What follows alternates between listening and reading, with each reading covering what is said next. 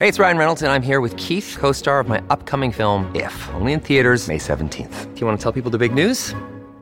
All right, I'll do it. Sign up now and you'll get unlimited for $15 a month and 6 months of Paramount Plus Essential Plan on us. MintMobile.com/switch. Upfront payment of $45 equivalent to $15 per month. Unlimited over 40 gigabytes per month. Face lower speeds. Videos at 480p. Active Mint customers by 531.24 get 6 months of Paramount Plus Essential Plan. Auto renews after 6 months. Offer ends May 31st, 2024. Separate Paramount Plus registration required. Terms and conditions apply if rated PG. Hello, everybody. This is Marshall Poe. I'm the editor of the New Books Network. NBN listeners like to read books and buy them. So we thought we'd tell you that right now, our friends at Princeton University Press are having a remarkable site-wide sale. You can get 50% off books, including ebooks and audiobooks, with the code 50, F-I-F-T-Y, at checkout until May 31. You can save some real money on Princeton University Press books. I encourage you to go there and check it out. Welcome to the New Books Network. Hello, and welcome to the Mobilitism Method series. The series is hosted by the New Books Network in association with the Mobilitism Methods Lab at the University of Illinois at Chicago. The Mobilitism Methods Lab and New Books Network partnership provides a platform for authors, readers, and their interlocutors to engage closely with questions of mobility and movement. I'm your host, Aliza Arjan. Today, I'm joined by Ivan Sandoval Cervantes, Assistant Professor of Anthropology at the University of Nevada, Las Vegas. We'll be talking about his book, Oaxaca in Motion, an ethnography of internal, transnational, and return migration, recently published by the University of Texas Press. Thank you very much, Ivan, for joining us today. Thank you so much for having me, Alice. Of course, it's really a treat to have you today. So I've been following your work over the years for quite some time, and I'm really excited to speak about it on the podcast. So it will be a very special episode for me. But for our listeners, as we start, can you introduce yourself? How did you come to anthropology? Thank you for this question. I know that this is the question that you start the interviews with, and I always think it's a really difficult question. I came to anthropology, I think, mostly because of different reasons. At the time when I was supposed to start my college, I had moved from Ciudad Juarez to Puebla, so that movement within Mexico really sort of showed me how there were different Mexicos within Mexico. There was also, the Zapatista movement in 1994. It was when I moved to Puebla, and that really sort of, I don't know, in a way, marked my political thinking in a lot of ways, sort of trying to becoming aware of like what was happening in Mexico while also moving. And another thing that happened is that I always wanted to study literature. I wanted to be a writer, but I couldn't figure out a path to become a writer, I guess. And and I started reading anthropology, specifically Carlos Castaneda, who, as you may know, he's like a very controversial figure because people don't know. I mean, there's a lot of controversy that I won't get into it. But I started reading Carlos Castaneda. I was in like a different context in Puebla, sort of getting to know central Mexico. And I thought, like anthropology sounds like a discipline where you can write and think about weird stuff, right? So that was sort of the way in which I started thinking about anthropology and why I wanted to study anthropology. And in Mexico, there's a weird system where you have to pick your. I mean, maybe it's weird in contrast to the U.S., but maybe similar to other countries. But where you have to pick your BA from the very beginning.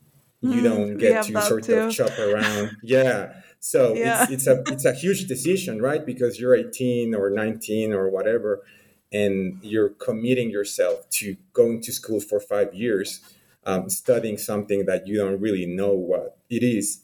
So I sort of committed to doing anthropology, and And really, when I started taking classes at the Universidad de las Américas Puebla in Cholula, that really just confirmed that I had taken the correct decision, and it really changed the way in which I thought about anthropology, sort of moving away from these more Carlos Castaneda sort of ideas or ways of thinking, and thinking more about rural Mexico and the complex realities of rural Mexico, especially living in a place where you were facing those realities every day, right? Going to college in Cholula, which is a city with a lot of history, and sort of taking those classes and being able to see basically what you were talking about in classes just by walking outside of campus, right?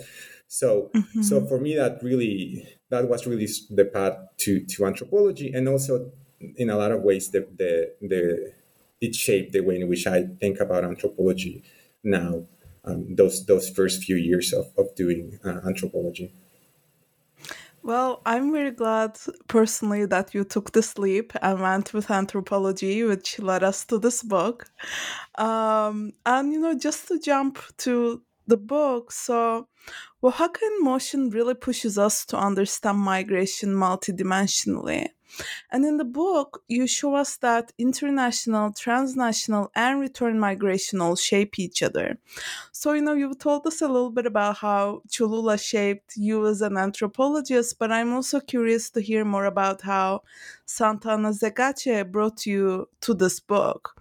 So, how does Zegache provoke us to think about migration as a multiplicity? I think this is a really great question, because it is really, it's a classic story of how it doesn't matter how much research you've done previously, or how well you think you know a situation or a specific context, but once you get to the field and you start doing field work, that really shapes the stories that you tell, and what is important to the people you're working with, right? Because I had done research previously in different places of Oaxaca, and when I was trying to conceptualize my doctoral dissertation, I thought that I would be doing research on traditional agriculture and and how it was being sort of erased, or how it was becoming problematic for a lot of people to engage in traditional agriculture in Oaxaca. And I visited different communities, and I wrote grant proposals to do my first sort of field visit.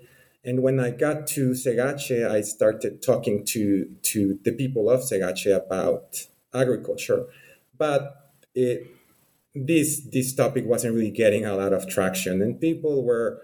They were talking to me, but also being a little bit dismissive, and I was really wondering what the future of my research in that particular site would be.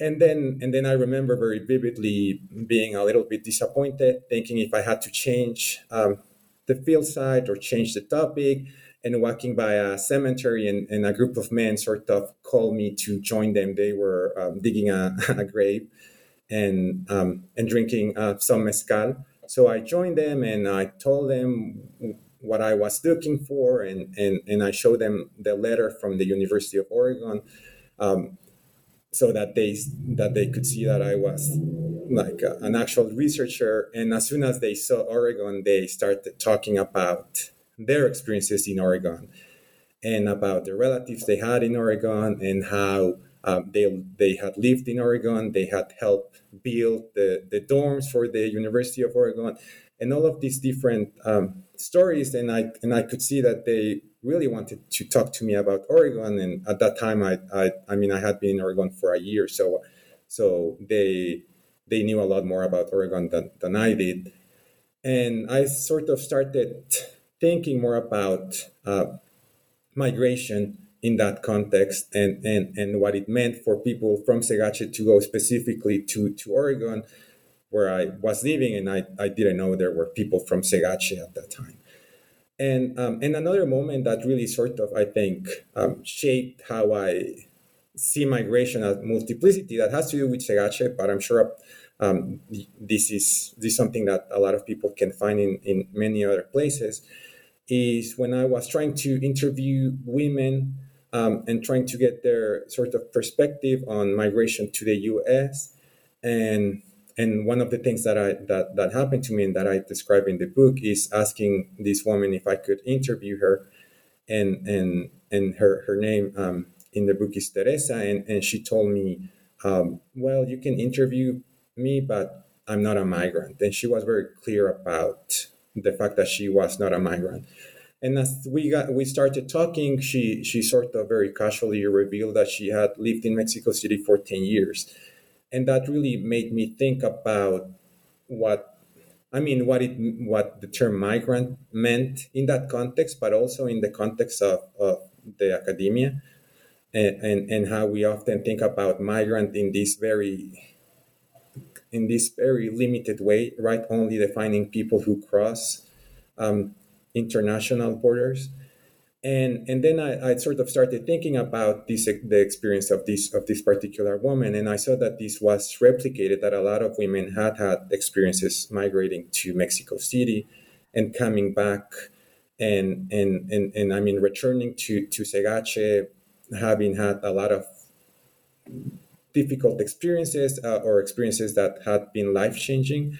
So I really started seeing how households had migrants both in Mexico City and in the US, and then the sort of idea of people who joined the military, it started also appearing in the interviews I did, in the conversations I had, and that's how I started sort of thinking about migration. I think in a looser way, trying to sort of articulate these different movements through this lens of migration. Wow, thanks so much for this very rich response, Ivan, and really taking us through the people that you spoke to.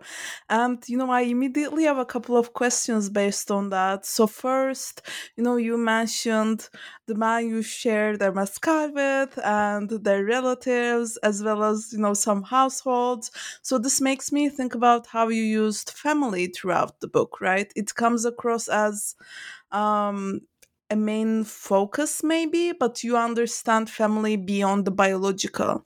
So can you speak to how you came to define family and how this definition opened up your thinking about kinship and migration?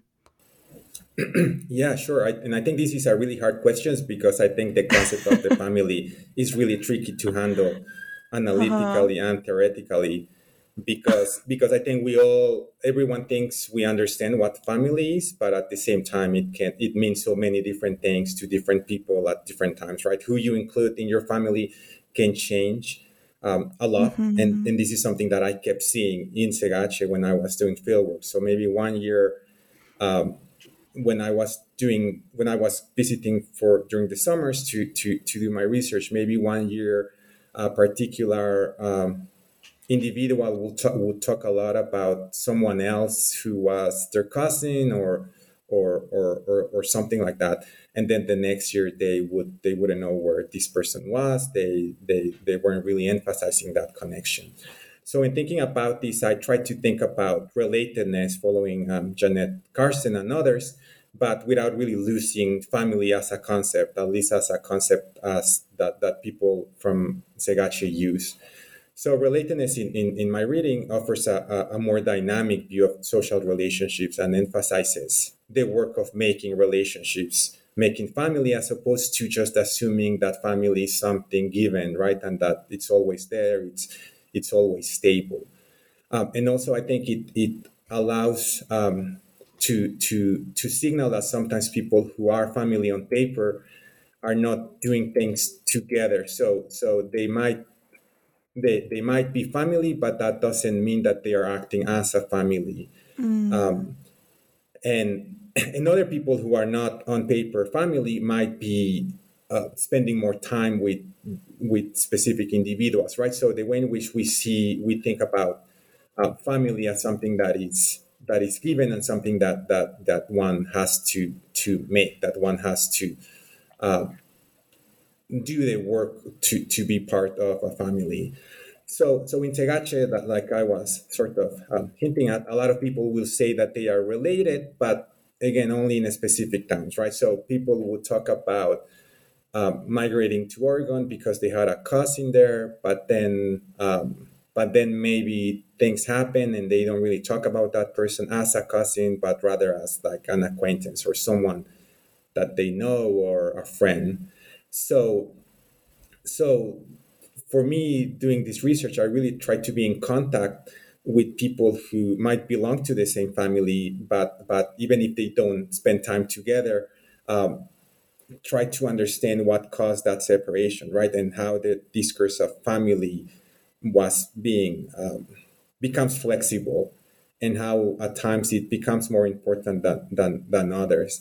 And I think this is especially, I mean, for me, this was especially clear in the context of migration because a lot of people who migrate to especially to Oregon, created bonds with people that kind of look like family bonds, but in reality, those bonds sometimes would disappear. That's why I sort of also want to think about friendships and migration and how some forms of friendship might become permanent or more family-like than familiar relations. So I mean that's why I think it's tricky because the concept of the family, I think I keep using it even though I do want to argue that this is something that is very dynamic and flexible and not very stable. And we often think that family is stable, and that's why like I think as an analytical concept it's so attractive because everyone assumes what family is, but in practice family can mean many different things at different times. Absolutely, and I think this comes across very strongly in the book. And speaking about things that are not stable, I want to bring up the question of gender. So I was really struck by the chapters where we hear about women and their experiences with interborder and transborder migration. You show us that these different kinds of mobility shape kinship and gender in Zagache, yet they also have limits to how much they can change. So, what are the possibilities and limits of thinking about migration together with kinship and gender? And I really like this question because that's the first chapter that I wrote for my dissertation. And I think part of the reason why I wrote this chapter first is because for me, it really highlighted a lot of important topics that are interconnected in ways that are not always that obvious. Not only the relationship between migrant husbands and wives, but also between women who are internal migrants and who sometimes challenge conventional ideas about family, while at the same time, for example, creating new families in Mexico City. So when thinking about how kinship, gender, and care all combine with different migration trajectories, this also pushed me to think beyond this sort of dyadic relationship of husband and wife. Instead, I had to think about all the different family relationships that women have to sustain and what it means when they cannot sustain them or when they just simply don't want to sustain them. So, for example, I try to pay close attention to the daughter-in-law, mother-in-law relationship to try to understand how family ties are multidimensional and require like really complex balancing acts. Also, the relationship between parents and daughters, especially when young women migrate to Mexico City, I think that's also, when thinking about care, that's also a relationship that becomes, that can be very heavy in how women weight their responsibilities. And I think, like I say in the book, family relationships have really important care elements that not only require staying in touch, visiting, but they also require resources like wealth, remittances, and going back, right, and making sure that this relationship is maintained through time, even when you're somewhere else. But in addition, I think there's also a moral element that requires children, especially daughters, to uphold a certain morality that has to do with the relationships they create and sustain, especially for migrant women who migrate to Mexico City. So different relationships have different emotional weights. that act differently depending on the kind of migration and the kind of experiences that women have. But also thinking about women who stay, and I think this is, when I read your question, this is what I came to mind. Women who stay, especially daughters of migrants, of migrant men, there is a sense in which they can also alter conventional gender roles in ways that don't always seem structural, right, or widespread, or maybe as anthropologists when we're always looking at those big changes, those structural changes, a lot of these changes for me weren't really reflected in the structure, but do, I think, change how people see gender and kinship relationships in their daily lives, which I think is how people start thinking about new kinship and gender models and talking about them to their friends, to their relatives, to people who are in the community. So I talk, for example, about how children, especially daughters, especially younger daughters, are able to push their fathers into activities that resemble maybe more gender equality, even if they're not necessarily accompanied by ideas of gender equality. So, for example, a man who didn't take an active role in raising their kids because he was in the US might be taking a more active role in raising his grandkids, which creates new spaces for discussing gender equality, even if this is not directly addressed. So even if he's not necessarily framing his new role as caretaker as a gender issue, it sort of allows a conversation to begin about the things that men and women can do. And I think this is important when thinking about migration and gender, because it's not always these big changes that take place in the community that we have to look at, but sometimes it's these really small changes that might even seem just individual, that can actually provoke different conversations or maybe create different discussions than before. Indeed. And, this also makes me think about another thread in the book, that is masculinity. And, I really want to ask you to think about that with me through your term labor corridors. So, what does labor corridors mean, and what can different labor corridors that you introduced to us throughout the book tell us about masculinity? Yeah, so I use labor corridor to talk about certain migration and work trajectories that became really obvious while I was in Oaxaca, especially. And it's connected to masculinity, because men kept telling me about how they work in agricultural fields. Then some of them migrated to the US, others joined the military if they didn't have enough resources to go to the US, and then later on migrated to the US, and others sort of stayed in the military for many years and then returned to Segache. This sort of pattern I sort of realized was related to certain abilities that these men had developed through time, and especially through work, that enabled them to move to certain places but not in others. And this might be changing now.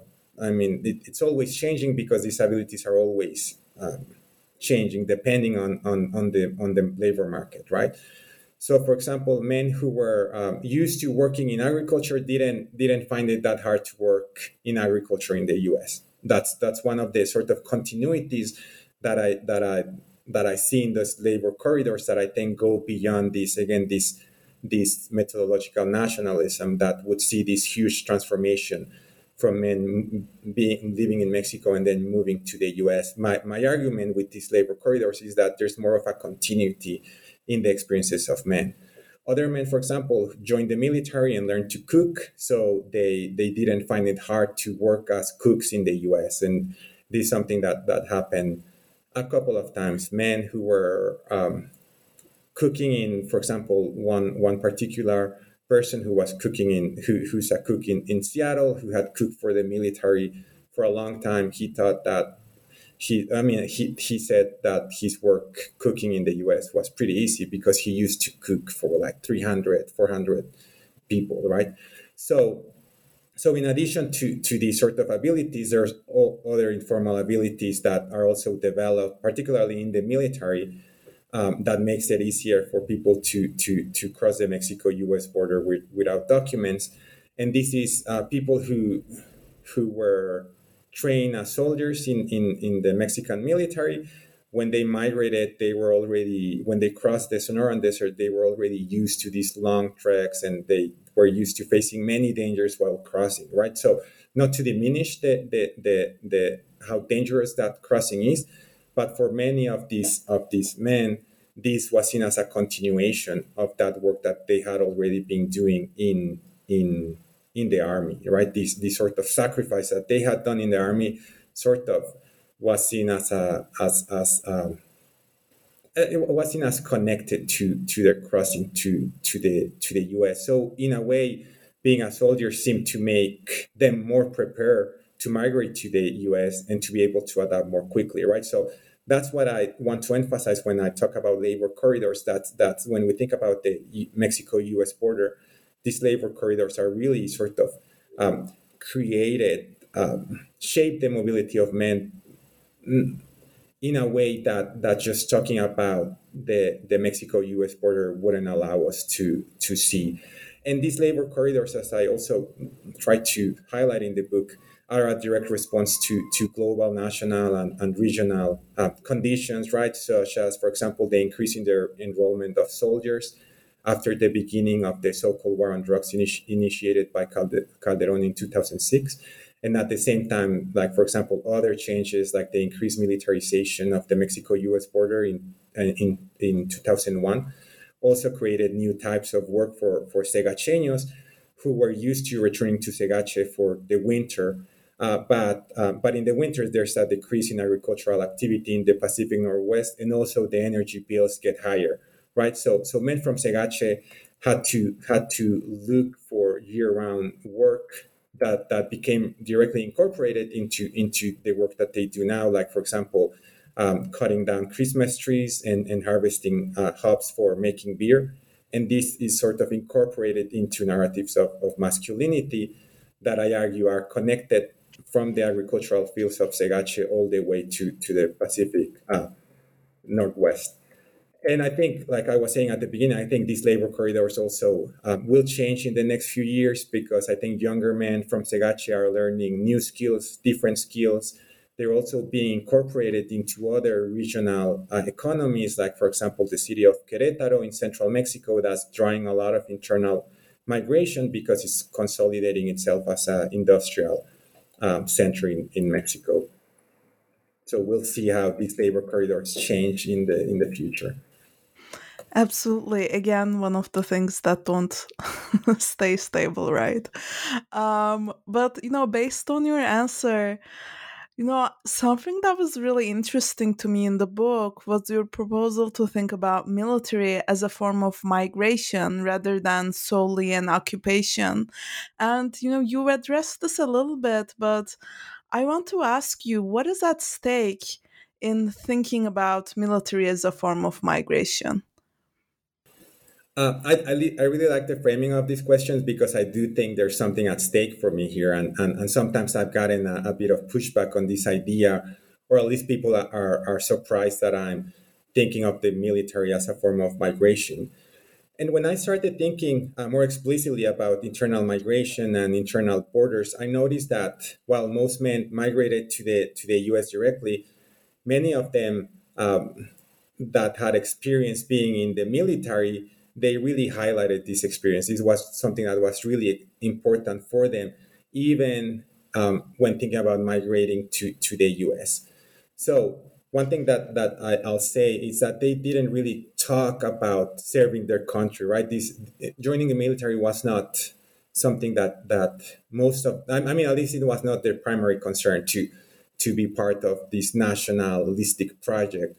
Rather, they joined the military because they were able to get resources, but also learn new abilities, learn new things, sometimes get a formal education. They were able to travel to new places, experiment new foods, meet different people, right? So this really, the way in which they talk about their training and their time in the military really resemble how they talk about migrating to the U.S., right? So this this not only talking about the hardships they face, but also because they face new situations. They had to engage with new communities, and also they face different forms of discrimination, and that sometimes force them to rethink their own identities as Zapotec men. So when thinking about men who had migrated to places as far away as Chihuahua or Sonora, which are pretty far away from Oaxaca, and they had spent many years in those northern states. So sometimes they would tell me that they barely knew their own state of Oaxaca because they hadn't really traveled within Oaxaca. So I started seeing enrolling in the military was not simply an occupation, but also an opportunity to move somewhere else, which it's also, I think, part of why people migrate. So they were not only engaging in learning new things and getting more resources, they were also learning what like to live in a new environment, to socialize with new communities, both within the military base, that is one thing, and also outside the military base. And a lot of people who went to Chihuahua or Sonora or to Chiapas, sometimes they would get married there and start their own families there, right? And then they would return with their wives or their children, right? So for me, that was really what got me thinking of joining the military as a form of migration, just because the way in which they talk about these experiences resembled the way in which they talk about migrating, and also because they face all of these new environments, right, and all of these new challenges. And I think in many ways there are similarities with people from certain politically and economically marginalized groups from the U.S. who also joined the military, not because they want to like serve the nation, right, but because they need their resources, and they're also seeking new experiences, but don't have really the means to engage in other types of activities. So I think that this approach can also be used for thinking about internal migration in other countries, in the US, but I'm sure in other countries as well. Yeah, absolutely. And, that was on my mind. That was precisely on my mind when I was reading those chapters. So that's really helpful. But as you know, we're the Mobilities and Methods channel. So I want to spend some time speaking about your methodology as well. In the book, you locate the book within the genre of multi-sited ethnography. So could you speak to us about your approach to multi-sited ethnography? Yes, so once I started sort of seeing how families had different migrants, right? People who migrated to different parts, and how they all sort of came together in the same family, or how they all form part of the same family. I really wanted my approach to multi-sided ethnography to follow the families, to follow the migration histories of the families, and see how different people who identified as being from the same family thought about these global households, right? So, for example, how some of the questions that I had, they were like, how do women who stay in Mexico City think about migration, as opposed to women who have never left Segache, or women who went directly to the U.S. Or how do men see themselves when comparing themselves and their experiences to other men who never migrated or who never joined the Mexican military. So when thinking about gender, especially masculinity, I think migration and how different men moved to different places really sort of stood out for me in my research. And the way in which I engaged in this, again, this wasn't my plan originally, right? But once I started learning about this Segache community in Oregon, I was also in charge of taking medicines back to Mexico, and taking documents and a lot of food to people in the US. So I also sort of became ingrained in this sort of circulation of goods. And something that became really evident as I did ethnography in different places was that people's attitudes towards me were also very different depending on their location. So, for example, when I attempted to interview women in Segache privately, it wasn't always easy because there were a lot of there were a lot of concerns about people watching me interview women in their private spaces. But in Mexico City and in the U.S., this was not the case, right? So although in Mexico City people were really reluctant to meet with me without making sure that I was who I said I was, so they were also checking in with their relatives back in Segache to make sure that they knew me. But people would be more open. Women especially would be more open to talking to me privately. So in a way, I could see how each side produced not only these sort of multiple experiences, but also different ways of framing the work that I was doing. That I think what directly influenced the things that people were telling me. Yeah, thanks so much for sharing that with us, Ivan. And I also want to turn back to the question of the family in terms of your methodology. So, throughout the book, the family is a site of care, but also of conflict and violence. And you generously share with your readers that how you interact with families, what you say to them, to whom you relay information, have been ethical concerns and questions for you. So, could you tell us about how you navigated the ethical terrain of doing fieldwork through and with families? This is something that I thought about a lot, not only because like of the ethical dimensions, but also because of its practical dimensions when doing field work, right? So one of the examples that I share in the book is that I was talking to two groups that in theory belong to the same family, but at the time of my fieldwork, they weren't talking to each other, and they had a pretty bad relationship among them. And because of the way in which the way in which these people have these patrilocal residents, they live next to each other. This was the case of two brothers who were not on speaking terms and had, like I said, a pretty bad relationship, but they were neighbors. So it was hard for me because every time I would go to talk to one of the groups, they would ask me about what the other side had said, and vice versa, right? So I was in this difficult position where I didn't want to lie, but at the same time I didn't want to betray the trust of one of the groups that were confiding in me and talking to me and sort of taking me in, right? So one of the things that I started reflecting when this was happening is I really started thinking about this separation between our fieldwork self and our non-fieldwork self.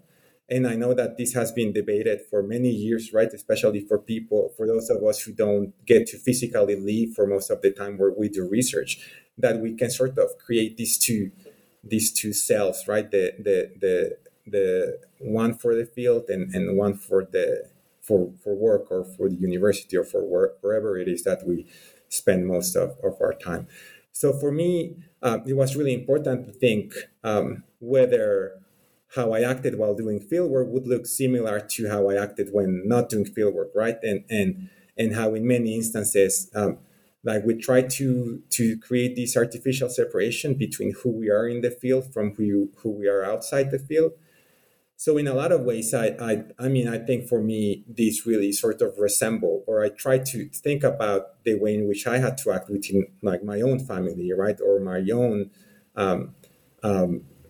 the group of people that I know, and how it's important to think about what we share in ethical terms, especially when you know that there are these relationships that are not necessarily friendly. So this is not something that I've been able to resolve because I think it's complicated and it's ongoing. But for me it was really important, right, to think how to be. I mean, sounds cliche, right? But how to be myself with both parties, but not without betraying their confidence, if that makes sense. Absolutely. And, these are such generative questions. And speaking of questions. My last question is, what is next for you? What are some new projects or questions in which you're interested right now? Right now, well, now that the book is out, I'm trying to get another project started that I've been thinking about for quite a few years, but the pandemic sort of got in the way of fieldwork a little bit, and I've been thinking a lot about animal protection activists in Mexico, particularly in Ciudad Juarez, where I am from, and their relationship with other social movements. In particular, now I'm thinking about the way in which a lot of these animal protection movements that in Mexico are called animalistas are taking on a punitivist approach to solving the cases of animal abuse, and how different political parties and different sort of political ideas that are circulating uh, are sort of taking hold of these animal protection activists and the animal protection movement. So I'm trying to think about the implications of this animal protection movement, particularly thinking about animal abuse in a context such as Mexico, where violence continues to be pretty much a daily occurrence in very specific ways, and very spectacular ways sometimes. So what is the relationship between the animal protection activists and other social movements that are also looking to end impunity and violence, and how political parties are sort of engaging in these conversations? Wow, that is so interesting, and we'll be looking forward to that book, and hopefully we'll have you back when it's out. So thank you very much, Ivan, for joining us and for your insights. Thank you. I'm your host, Aliza Arjan. This discussion of Oaxaca in Motion, an ethnography of internal, transnational, and return migration, published by the University of Texas Press, is brought to you by the New Books Network in association with the Mobilities and Methods Lab at the University of Illinois at Chicago. Thank you for listening.